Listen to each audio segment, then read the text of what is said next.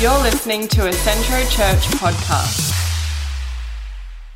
And great to have you here with us tonight. This has already been said twice, but I thought I'd add my weight to the welcome. I don't know how many of you have ever heard the story of a man who had a particularly favourite donkey. And one day this donkey was wandering around, and this donkey wasn't paying attention to where it was particularly going and fell in this deep, wide precipice.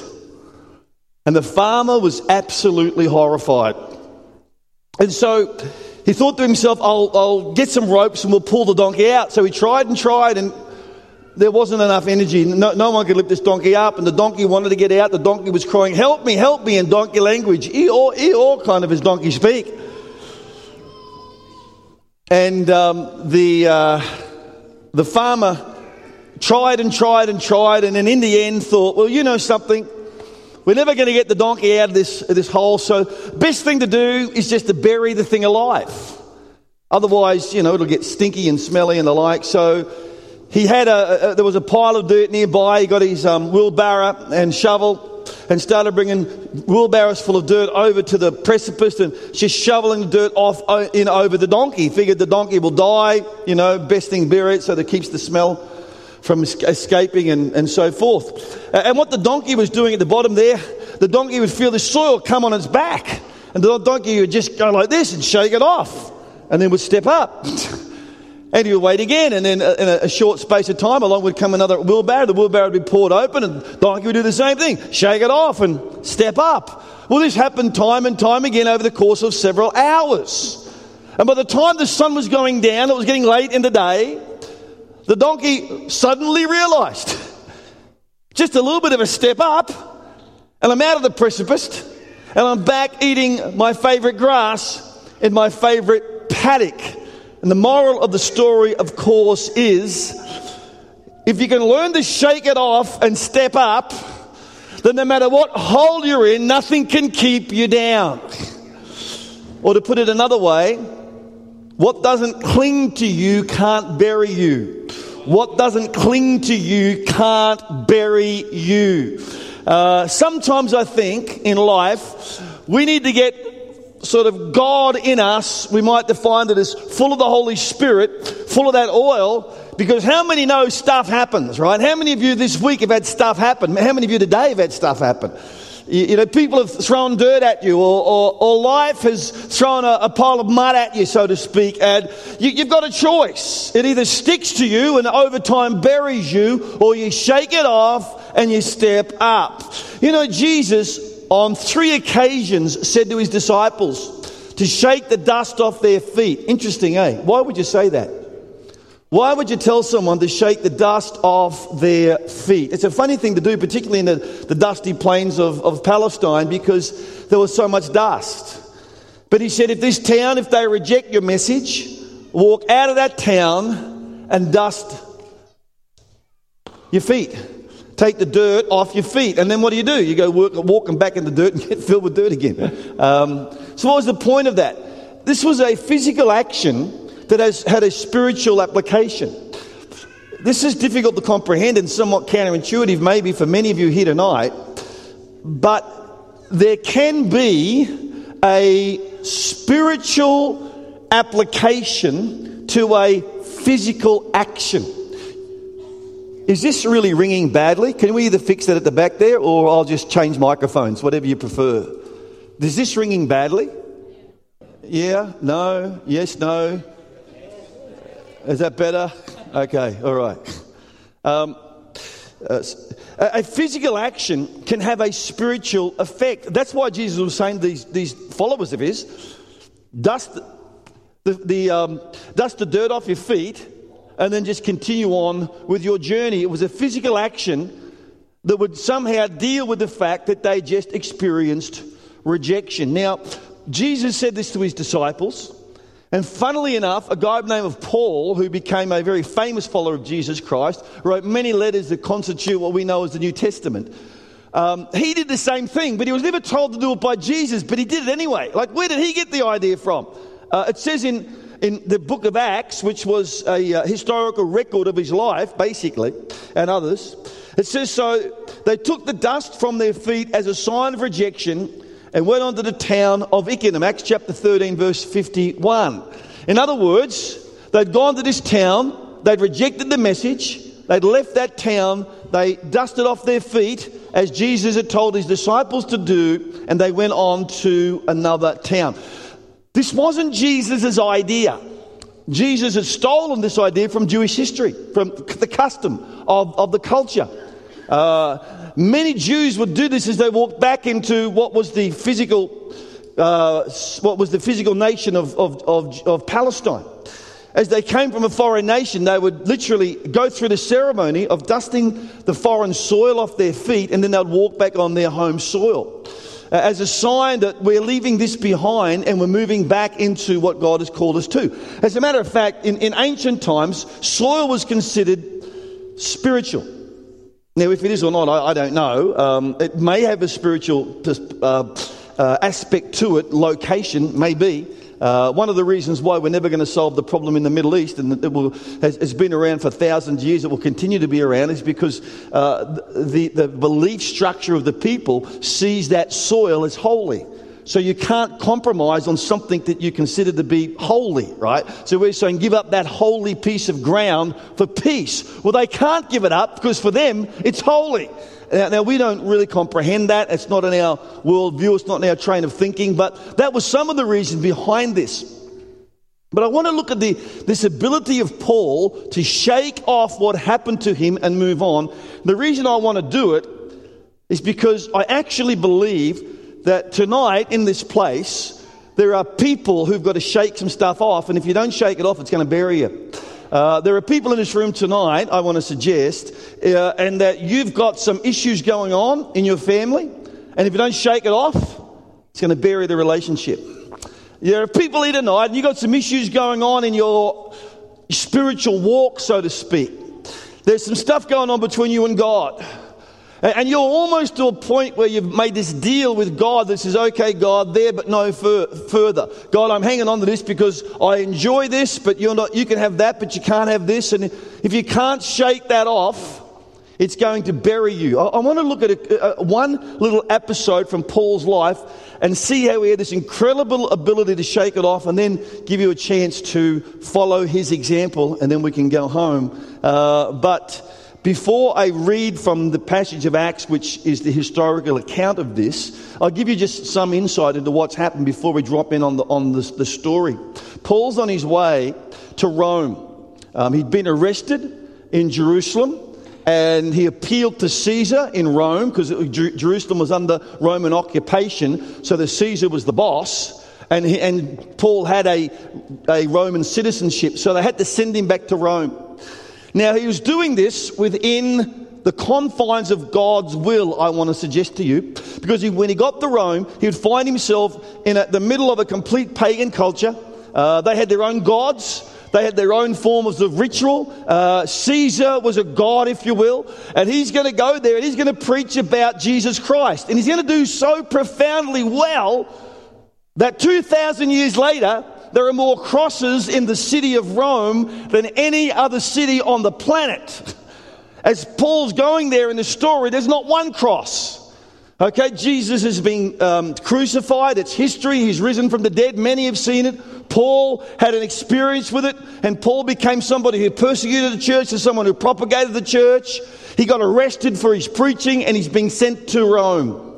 And when he gets there, he's going to be under house arrest, and he's going to start the church in Rome. And some people today would say that it was the epicenter or the capital of the church on the world, the Holy See. Now, whether or not that's true, the point simply is that Rome became a great stronghold of Christianity over the thousands of years from then until now. And at this point, nobody even really knows the name of Jesus in Rome. And Paul's heading there in a boat, chained as a prisoner, and they sail into a storm, and it's an horrific storm, right? I mean, it's absolutely devastating. I'm just not talking about big waves that give you a bit of a sick stomach. I don't know how many of you have ever been in a boat where you sort of had that situation.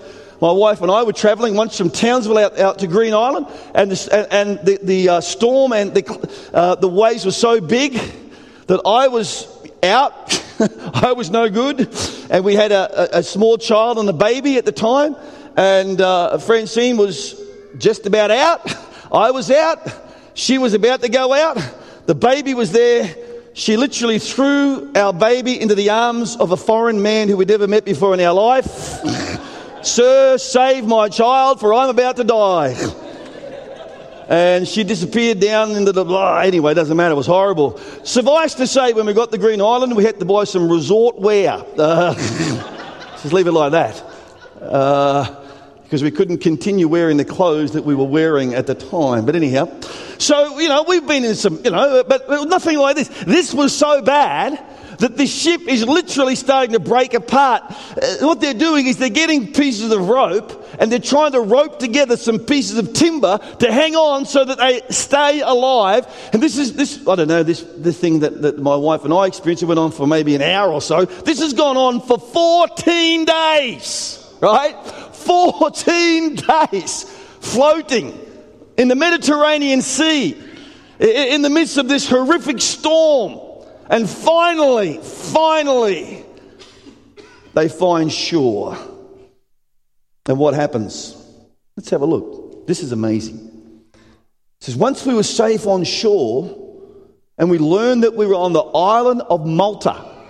So they tell you exactly where they were. You can go to the island of Malta today in the Mediterranean Sea. This is an historic account. The people of the island were very kind to us, as I guess you would be, right? I mean, these bodies basically wash up on the shore. What are you going to do? Slap them? Right? I mean, of course you're going to be kind to these people who have just hung on for their life. You would hope, anyhow. It says it was cold and rainy.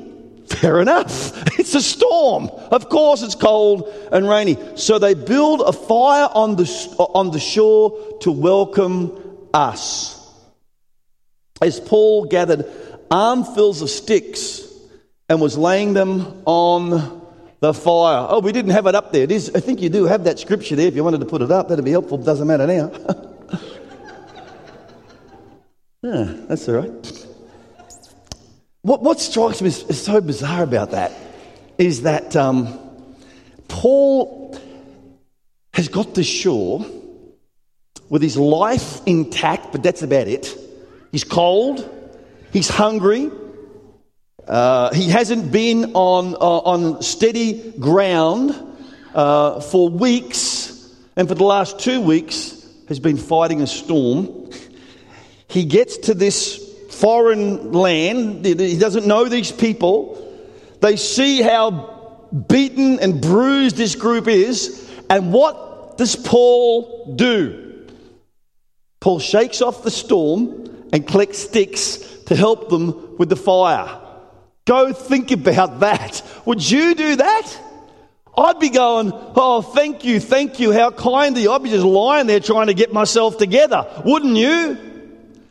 But here's the thing, and this is what I want you to understand tonight. This is the thing that strikes me from this passage, is that Paul was so committed to the service of people that he was able to shake off the storms of life, and as soon as he was on solid ground, as soon as he had the ability to serve, he's not sitting there and being waited upon, but he's sitting there, but rather he's up and he's being part of the answer. He's stoking the fire. The fire's supposed to be for him. He's the one who's cold. He's the one who's drowning. He's the one who's shipwrecked. But he's there being part of the answer. Because Paul understood something. See, what doesn't cling to you can't bury you. And Paul was not going to let his circumstances keep him from what he's called to do, and that's serve other people. I want to suggest to you tonight this. I want to suggest to you tonight, it's just not Paul who's called to serve other people. We're all called to serve other people. I'm called to serve other people. You're called to serve other people. But you know what will stop us from serving other people? Storms. Oh, I've had such a hard week, Pastor. Oh, man, just give me a seat out of my way. Somebody help me. You don't know how hard it's been. I haven't eaten for 2 weeks. I've been hanging on with all grim life to this stick to keep me afloat for the last 3 days. I've only just made it to church. I can't serve a living soul. I'm half dead myself. That was never his attitude, whilst you could understand it, right? I mean, you wouldn't have blamed him had he just sort of sat there and got his breath. But he was up. And he was Adam, he was up and he was serving, he was up and part of the answer. You have the ability to shake off adversity so much more than you understand. You need to make the decision that adversity will not direct the decisions of my life. Because storms are going to come. There are some that say that storm was whipped up by the devil. Now, I have no way of proving that one way or the other, but I do know this. I do know that there's a force out there that wants me not to serve other people, and it will cause all sorts of things to come thundering into my life to keep me from doing it. I've got to tell you, folks, there's a bad storm and there's less people in church. Oh, we couldn't have come tonight. It was raining.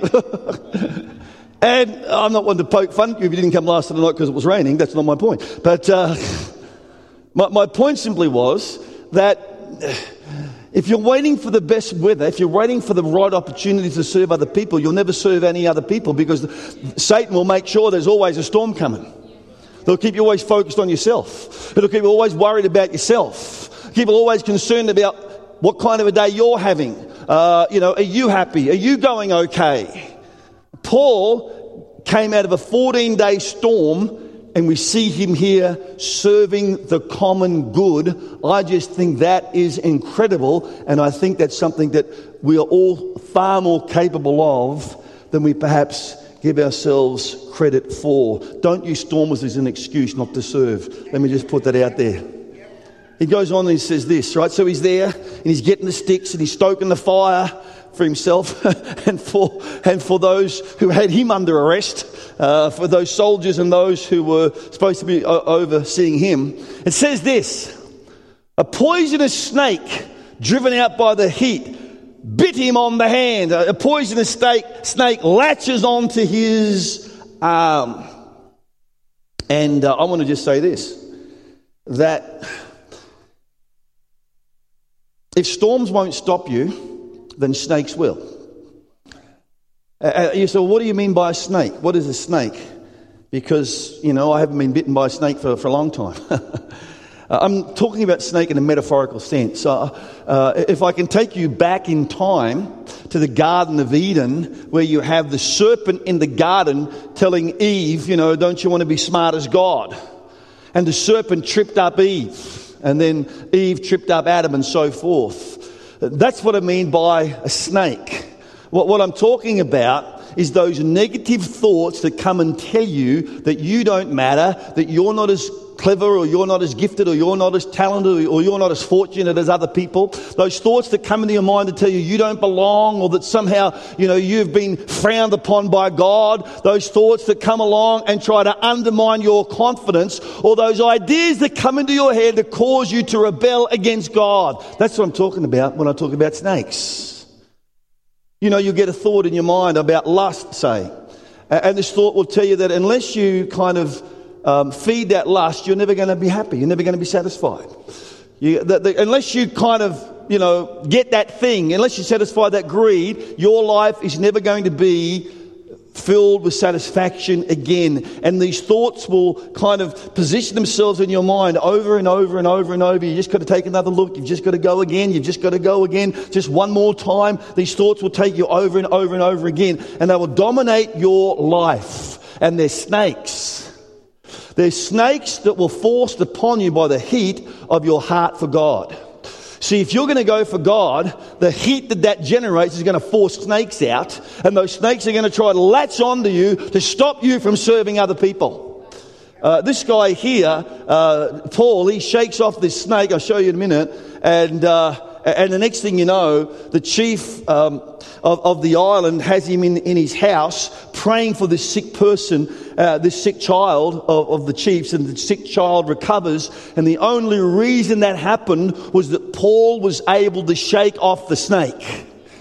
I got to tell you, your hands are hands that God has called to serve others and to heal others and to give life to others. But if you allow snakes to latch onto your arm, if you allow storms to direct your future, you'll never arrive at the opportunities God's got in store for you.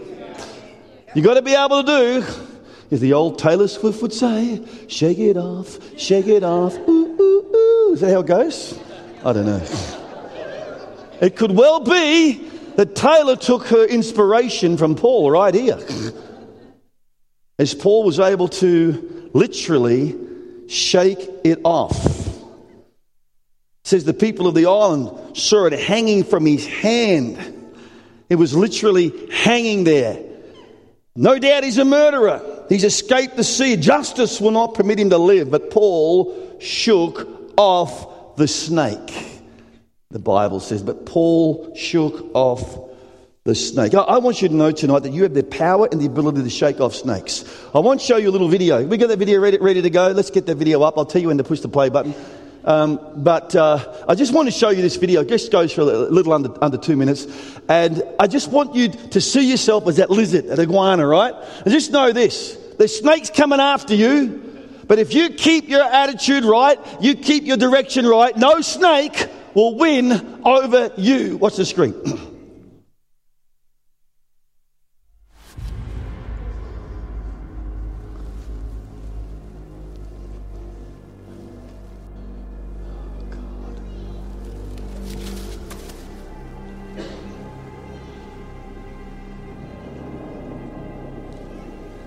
A snake's eyes aren't very good, but they can detect movement.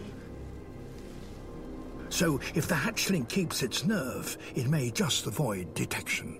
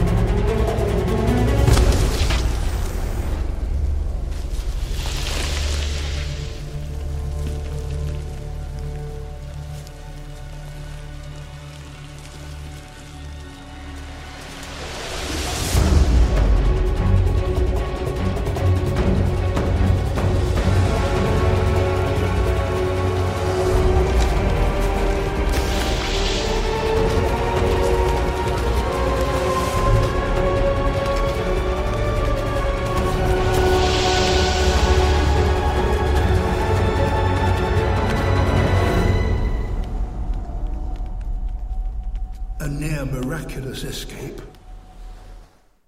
Eventually, you get so high the snakes can't touch you. But as long as you're heading up, them snakes are going to chase you. But what I want you to know, again, you get this thought in your mind that kind of says, you know, I'm a slave to this. I'm sold out to this. I can't get away from this. I can't change this. You need to know that you can get so full of God that you can just run through them snakes and keep on going. The snakes can't touch you. And that's you. Just shake them off. Ooh, ooh, ooh. Shake them off and keep going. And keep going. Shake off storms. Shake off snakes. And one last thing, and then we'll do some shaking and go home.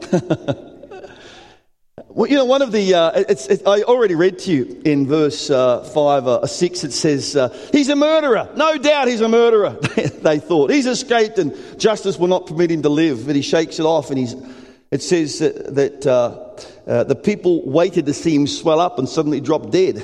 when they'd waited a long time, they saw that he wasn't harmed, they changed their minds and they decided that he was a god. And how many know that people can be like that? 1 minute you're the god, the next minute you're a devil, the next minute you're the god again. Sounds a lot like social media, doesn't it, really, you know? Wow, those people are incredible. They're amazing. They're dirty, rotten scoundrels. And it's amazing how fickle people's opinion of you is. But what you have to understand is that you can shake off snakes, you can shake off storms, and you can shake off the stones of people's opinions. Because people have got opinions about you, and those opinions will bring you down if you're not careful. These people are saying, "You're a murderer, Paul. You're a no good, dirty, rotten, low down murderer." Paul's not a murderer. Paul's an honourable man of high integrity. But the people misunderstood what was going on, and sometimes you can be misunderstood, and sometimes people can develop an opinion about you that does not reflect who you or what you are. And what are you going to do? Are you going to let that opinion drag you down, or are you going to shake it off? Shake it off. Ooh, ooh, ooh. That's what he did. He shook it off. You know, it's true, isn't it? We spend a lot of money in our culture today on looking good, right? How we look is a really, really big deal. You know, for some reason or another, women in particular spend a lot of money to make their lips look real stupid. And you can sit on to them like that. I don't know what that is. But I heard about one woman who had just had collagen, whatever it is they stick in their lips. She was travelling home on the train and she put her head out the window and beat herself to death. That didn't really happen. But it's bizarre, isn't it? You know, people think that looks really good. Not so much. But we do have this obsession with beauty. That's the truth. We do. They even reckon that the children, you know, you show children pictures of people and you show them a beautiful person, they look at that person longer. We do have, beauty is power. Make no mistake, there is a power associated with beauty. But it's an intoxicating power and it's a short-lived power. And it's not really a power that's going to affect over the long term. I want to draw your attention just really quickly to an Old Testament story about two women. One was drop-dead gorgeous named Rachel, but she had a really plain-looking sister called Leah who apparently had cross eyes. So you had this drop-dead gorgeous like model, supermodel-looking girl and this other girl, right? And nobody wanted this other girl. Everyone wanted this girl because she was hot, right? She was like, hot. And so Jacob comes along and he sees, he goes, "Oh man, I've got to have that." And the father says, "Work for me for 7 years and you can have her." He says, "Okay, 7 years. That's a good deal. I'll work 7 years for that. She's hot." But the father does a 2-card trick on the wedding day, and he marries her off to the ugly one and doesn't tell anybody. Right? She's all done up at a wedding clobber and what have you. And he marries and he gets this girl back and he's had a bit too much to drink and it's dark and he doesn't realise till tomorrow morning he wakes up, he looks over and my gosh, it's the ugly sister. I mean, how would you feel if you're poor Leah? Your husband looks at you and goes, "Oh no, it's you. I feel nauseous. I thought you were the sister." So he goes, and this is a true story. You should read your Bible. And he goes and has this, has it out with the father. And he said, "Well, listen, in our culture, because Leah was older, the older sister's got to get married first. So now you've taken her, now you can have the young one." So he gets the goods in the end anyhow. But here's the point. Leah, the ugly sister that nobody really wanted. Here we are, some 4,000 years later. And who's had the greatest influence? Leah had a number of children. One of Leah's children was named Reuben. And Reuben stopped Joseph from being killed. She had another child called Levi. And Levi gave birth to Moses, who led the children of Israel literally out of Egypt, became the head of a priestly tribe. She had another child called Judah. And Judah became the ancestor of King David, the greatest figure in Jewish history outside of Jesus Christ, but Jesus Christ came from David. From Leah came Jesus, right? The ugly one. The one who, was rejected. the one who was thought could never amount to anything, now something like 1/3 of the world's population ascribes some kind of devotion to Leah's offspring, the ugly one. And what does that tell you? That tells you that people's opinions don't really matter. That tells you that people get it wrong. That tells you that beauty is just skin deep and doesn't necessarily affect the future. So take the opinions of others and shake it off, shake it off. Ooh, ooh, ooh. I'm just channeling Taylor. My inner Taylor's coming out here, that's all. Let me read you this and then we're sort of going to close. So we are done. 3 times, this is Paul. 3 times I was beaten with rods, but I shook it off. Once I was stoned, and that's rocks, not marijuana, all right? And I shook it off. 3 times I was shipwrecked. I told you about once. Happened 2 more times. Every time I shook it off. Spent a whole night and day adrift in the sea on my own. I travelled many long journeys. I faced dangers from rivers and from robbers.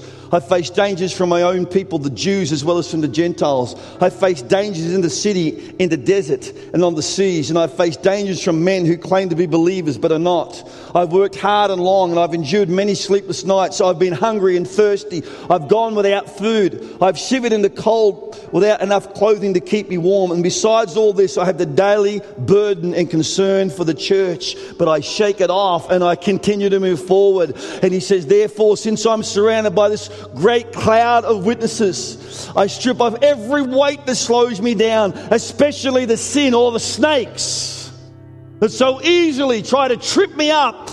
They're running after me as I'm running after God, and they try to ensnare me about, but I just push them away.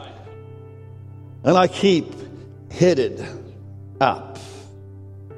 Storms. Yeah, you're going to have storms. You might have had a storm this week. Did it stop you serving people? Shake it off. Snakes. Yeah, sure. Maybe you've sinned. Yeah, maybe you've let the team down. Sure. Shake it off. We're not going to dwell there. Put it behind you and move on. Opinions. Well, they don't like me here. They said bad things about me. I'm sure it was about me they were talking. Shake it off and move on. Don't let that depression stay.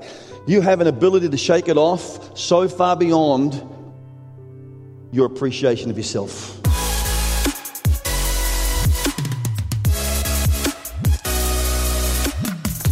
Thank you for listening to this podcast.